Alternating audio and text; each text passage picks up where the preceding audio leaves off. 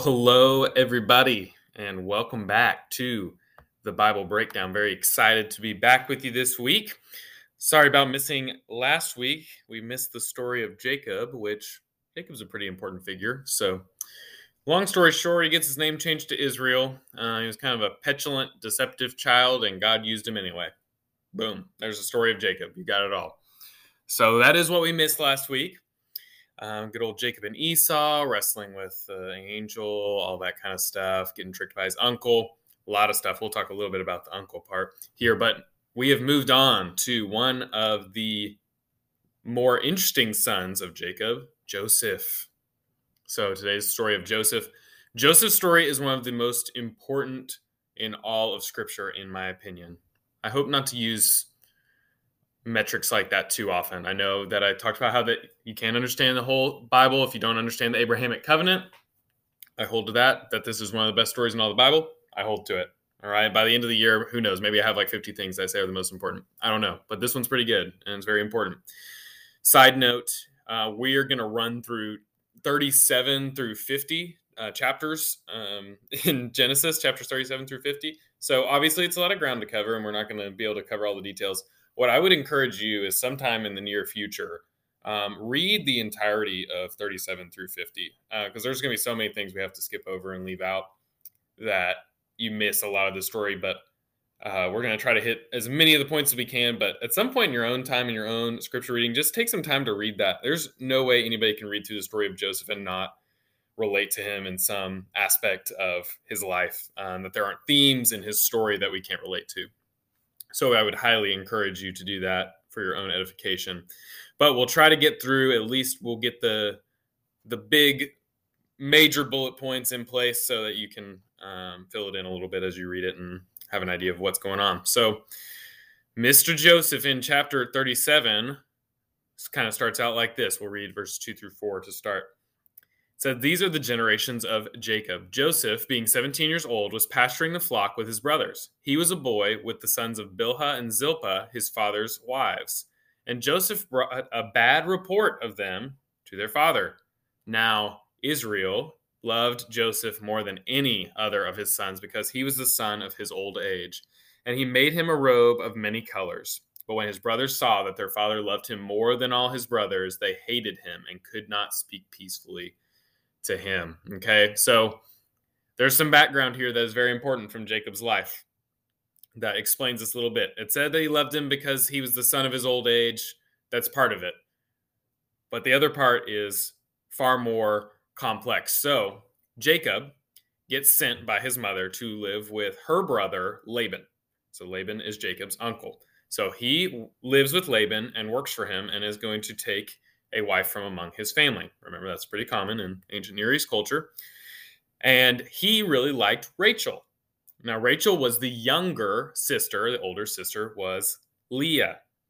So Jacob said, hey, Laban, I know I'm supposed to marry Leah, but I'm not as attracted to her. So I would like to marry Rachel, and I will work for you for 7 years if you will let me marry Rachel. And Laban says yes. But all the while he schemes, and when it comes to the end of 7 years, he gives Leah to Jacob in secret, sends her in with, I think, some sort of face covering on their wedding night. And so he ends up with Leah instead of Rachel, but he still loved Rachel the most. So he worked 7 more years to get Rachel. So he really loved Rachel a lot. He worked 14 years in order to have the right to marry Rachel.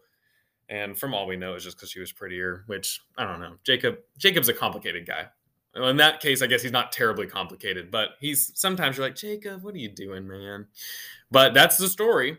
And so he finally gets Rachel as his wife, but it's many, many years later. And then I'm not super familiar with the story of the Boleyn girls. I'm sure maybe some of you who are interested in that kind of thing are. So you might be able to correct me here. But Rachel and Leah kind of have a Boleyn girl rivalry where they keep trying to have more kids or have the right kid, have a boy. I don't know, but it gets real complicated. And Rachel and Leah are basically competing to be the favored wife by bearing more children, which Leah, God shows a lot of favor to Leah since nobody else likes her apparently.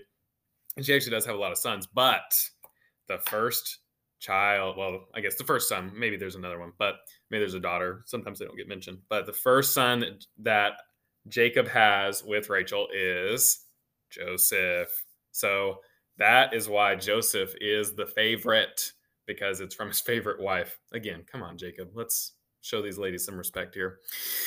But that's the case. And Joseph apparently likes to tattle on when his brothers are out skipping stones instead of watching the sheep. And so they kind of hated him because he was the favorite and he was a tattletale.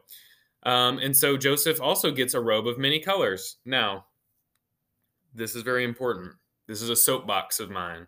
I've been waiting over a year to get on this soapbox at the right time. My moment has arrived. So endure with me here. I've probably talked about it before because I just couldn't wait. If you were to ask just a normal lay person, like, oh, do you know anything about Joseph in the Bible? They'd be like, oh, yeah, he has a coat of many colors. That is true. However, it may be the least important thing that happens in all of Joseph's life. Joseph's life, as we were about to find out, has so many meaningful things that happen that this coat has really apparently just captured the minds of the American Christian, and they're just very interested in coloring and wondering how many colors were on there and what they were. That's the thing that people know about Joseph, even though really all it is like a catalyst.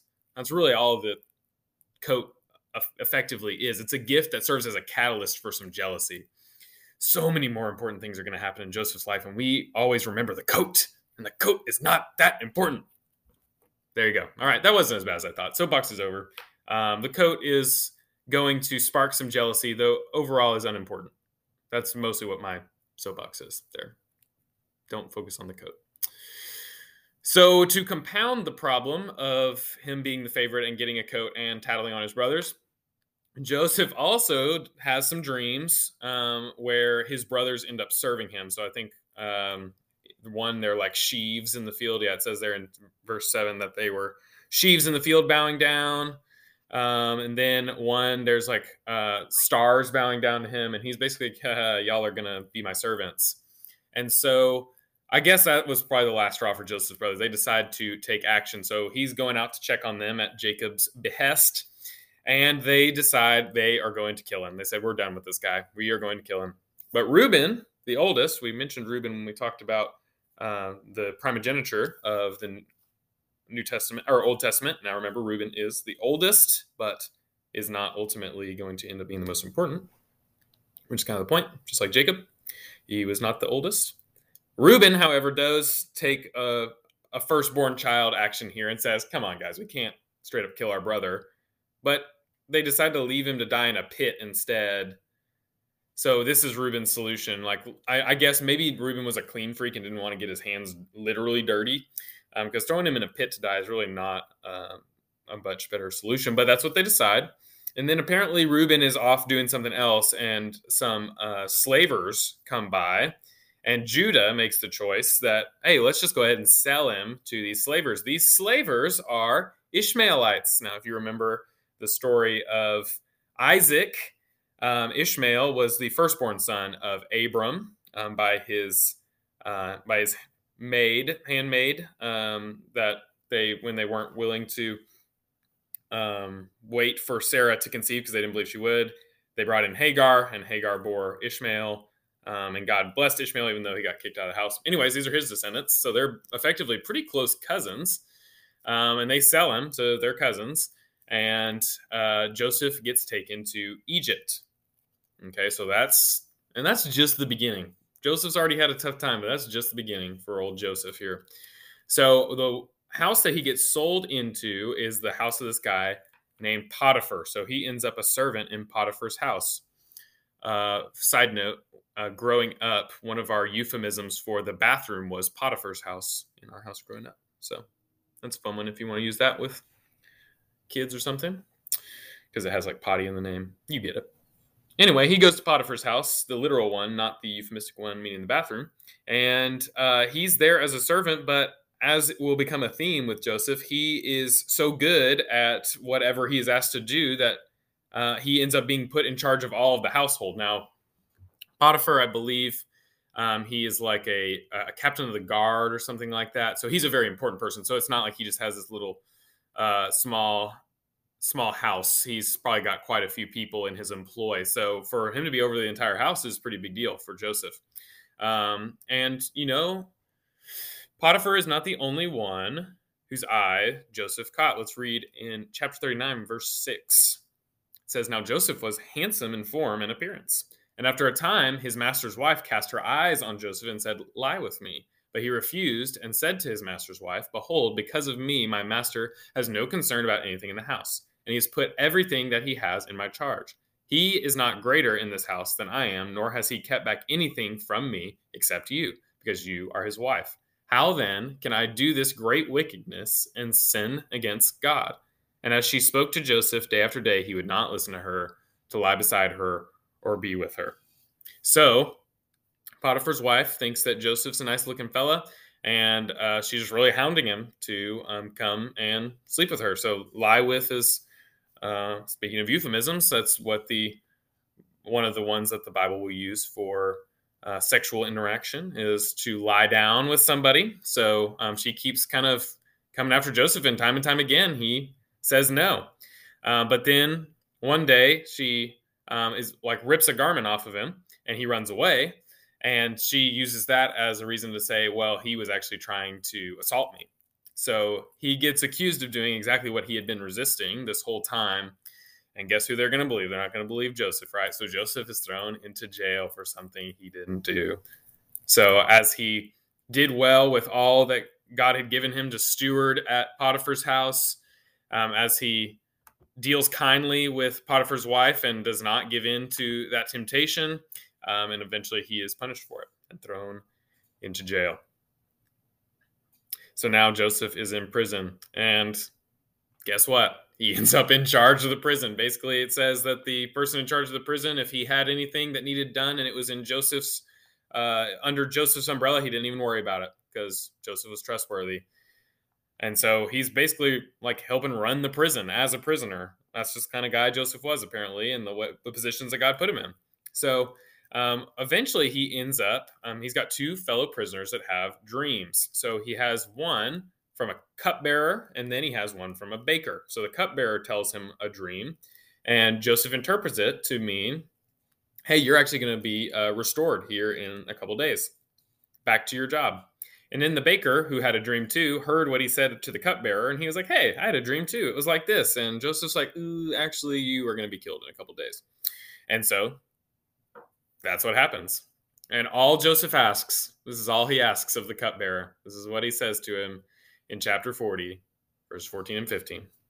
Only remember me when it is well with you, and please do me the kindness to mention me to Pharaoh, and so get me out of this house, which of course is a prison. For I was indeed stolen out of the land of the Hebrews, and here also I have done nothing that they should put me into the pit. Okay, so he says, hey, this is what's going to happen when you get there. If you wouldn't mind, just drop a line in Pharaoh's ear and let him know I'm not such a bad guy. I didn't do anything wrong.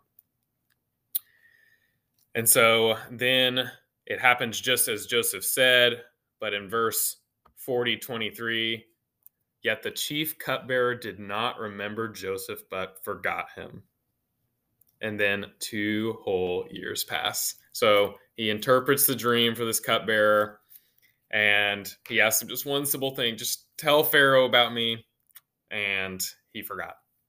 Oh, man. Should have written it down.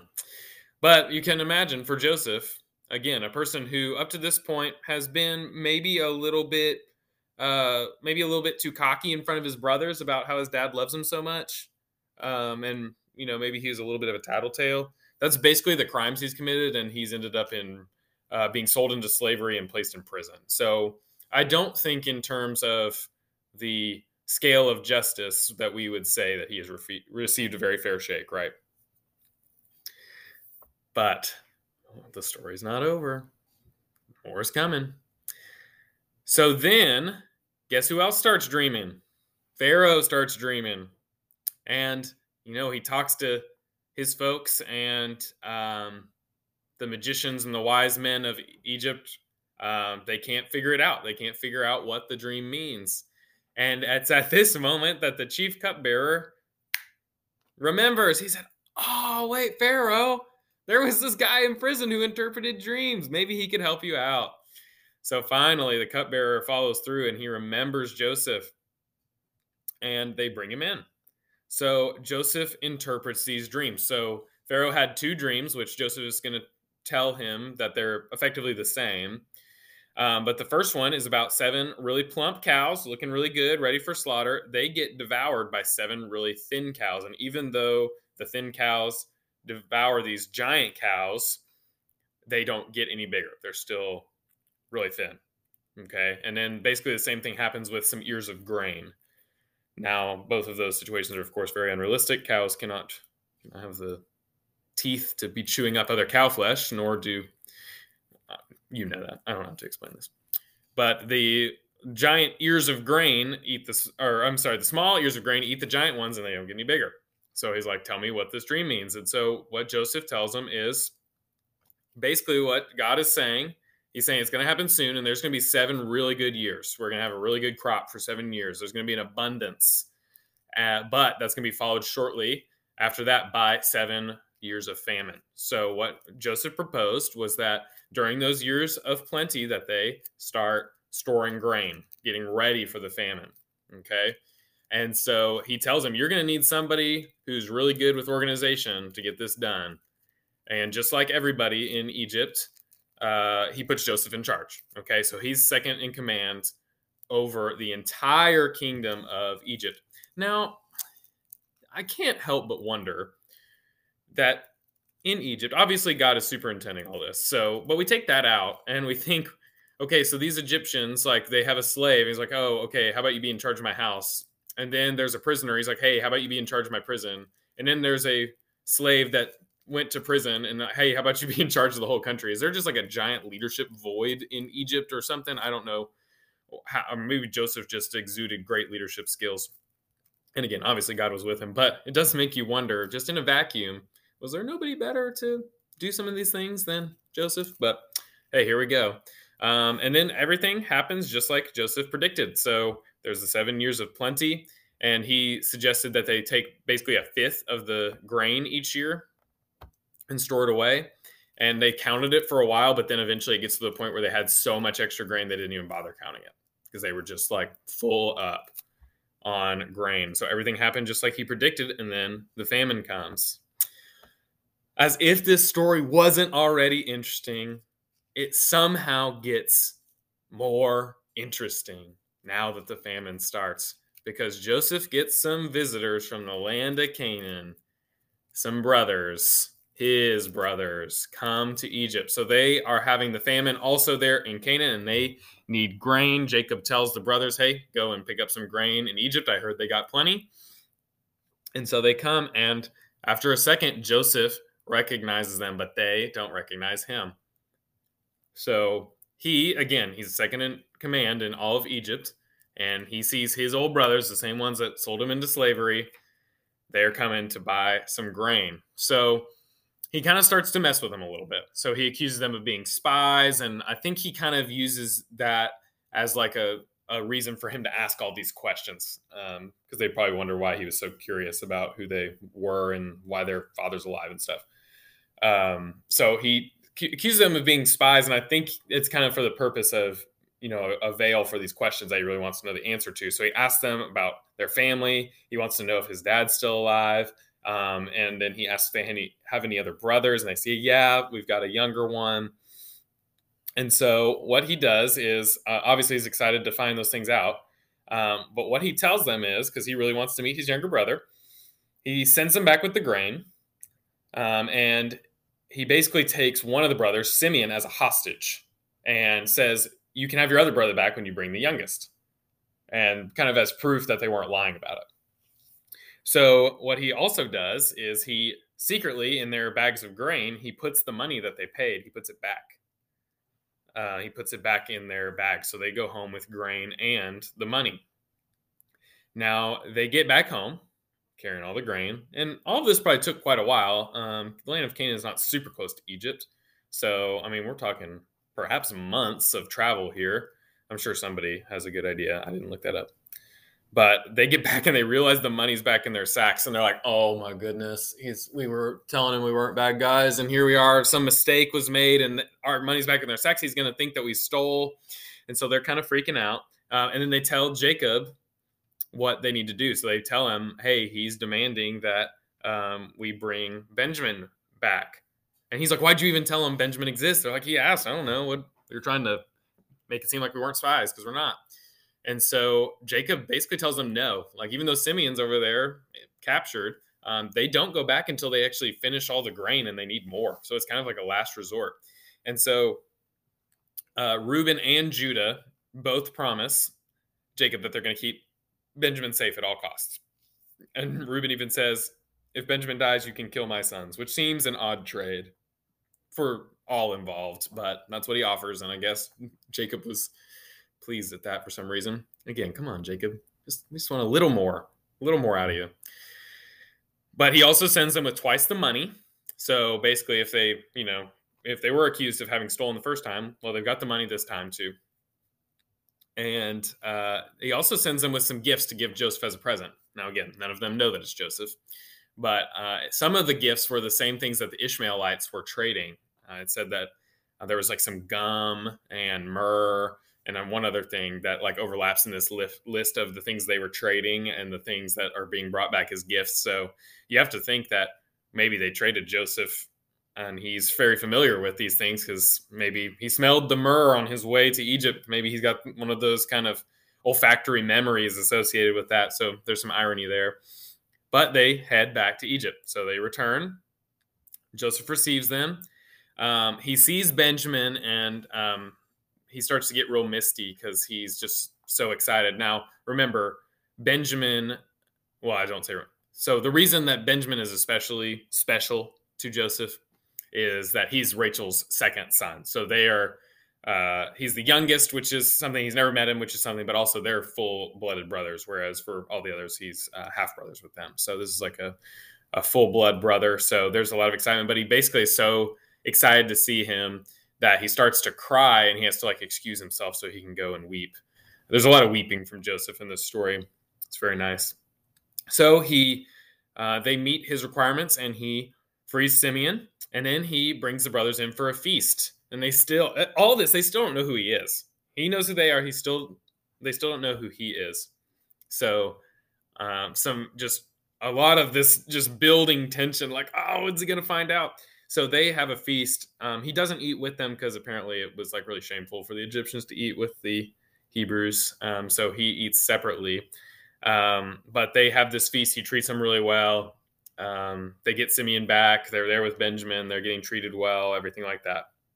So then Joseph tells the people fill their sacks again. He says, fill it with grain and then put their double portion of money back. So he's not even taking half. He says, give them all the money back.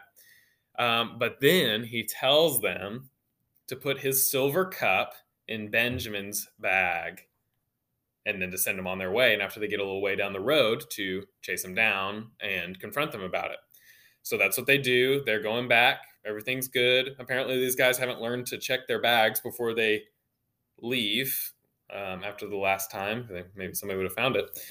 But Joseph's guys go and they follow him and they open up all the sacks and they find that Joseph's cup is in there and they say, do you not know that this is a huge deal? So Joseph says, well, I'll let you guys go, but y'all got to leave Benjamin here. So those are his terms. And I think that probably what Joseph is after is, no, let's remember, we don't really have, he's happy to see his brothers and everything. We don't have like a full report at this point that he's forgiven them or that he's over it. So I think probably what was going on here is that Joseph was hoping that Benjamin could stay as his servant. That's the guys. And then he'd get to have his brother with him, the one who hadn't wronged him at all. I think that's what his strategy is here. But Judah steps in, gives this impassioned plea on behalf of Benjamin, and basically says, if we don't come back with Benjamin, it's going to kill our father. Like, he's going to just be so devastated, he's probably just going to die. So he gives this really impassioned plea on behalf of Benjamin, which you have to think that Joseph is probably really emotional hearing, not just the idea of his dad dying, but also seeing his brothers stand up for Benjamin the way he probably wishes they would have stood up for him, but also maybe seeing the growth that they've gone through. And maybe Benjamin was a little less arrogant than Joseph, but it's at this point that Joseph finally breaks down. He tells all the Egyptians, get out of here.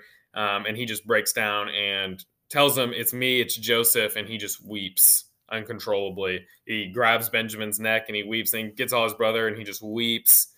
And basically he tells them, all right, y'all are moving in. Okay. Y'all are going to be moving in here. And that's what we're going to do.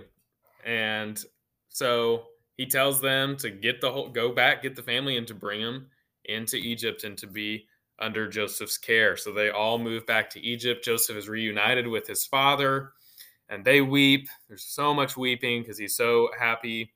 And about 70 people then move into the land of Egypt, of their relatives. And so they live there for quite some time.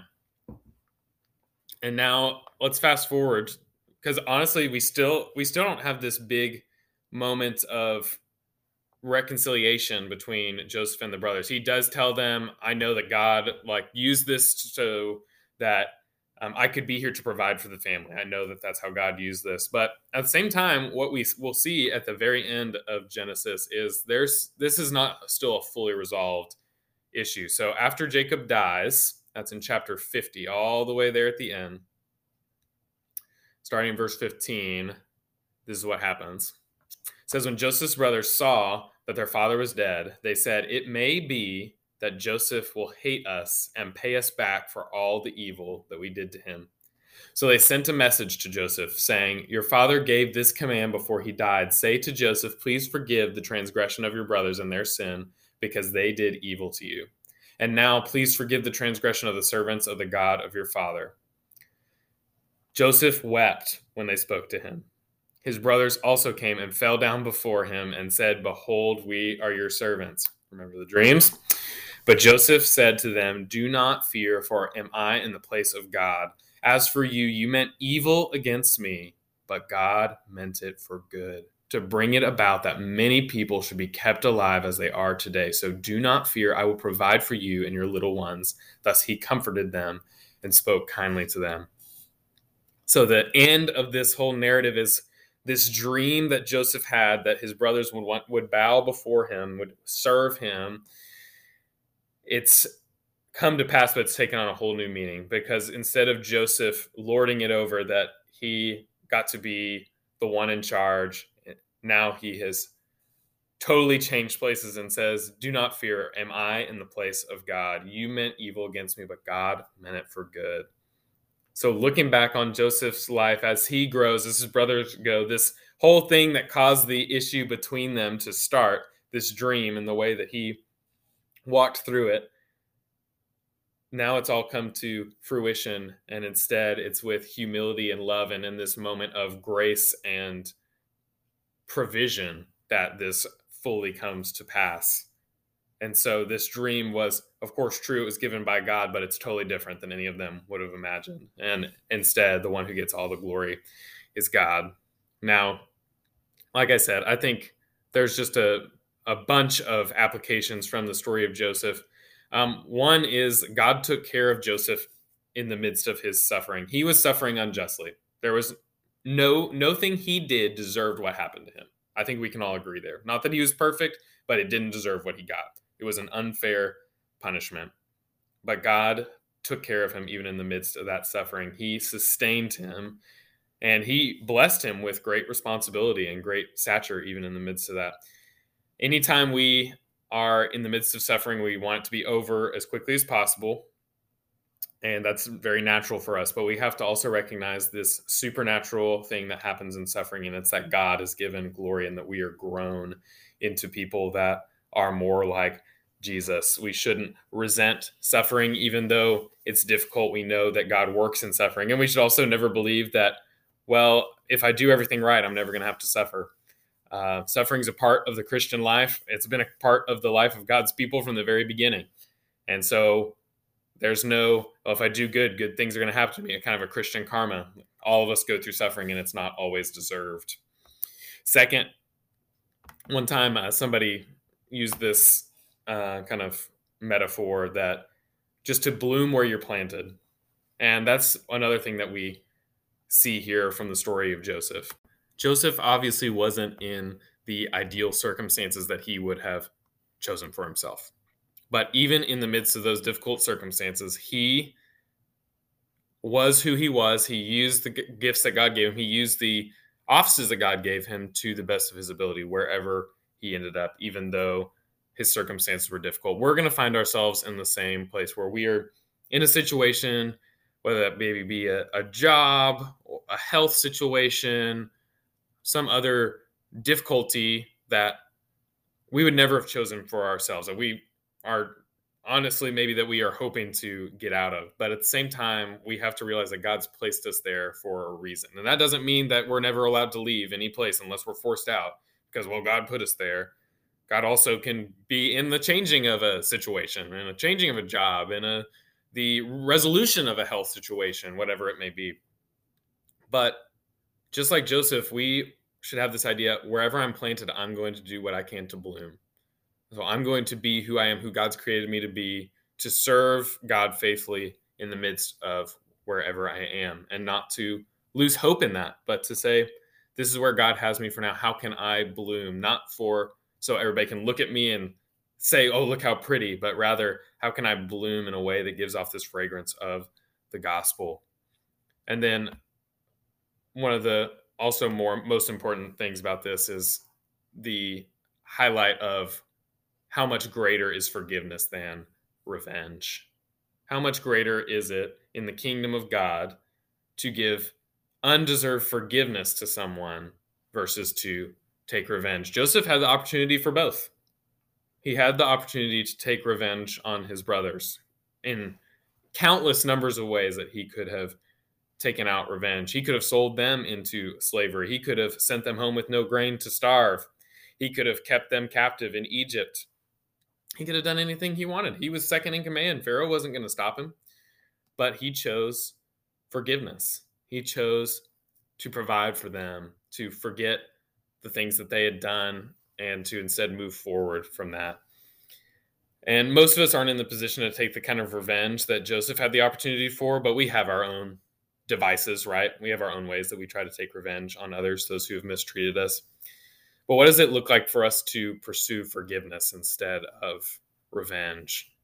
In the kingdom of God, there is no kingdom of God without forgiveness, because the kingdom of God is made up of the people of God, and the people of God only enter it because of the forgiveness that we have received from God.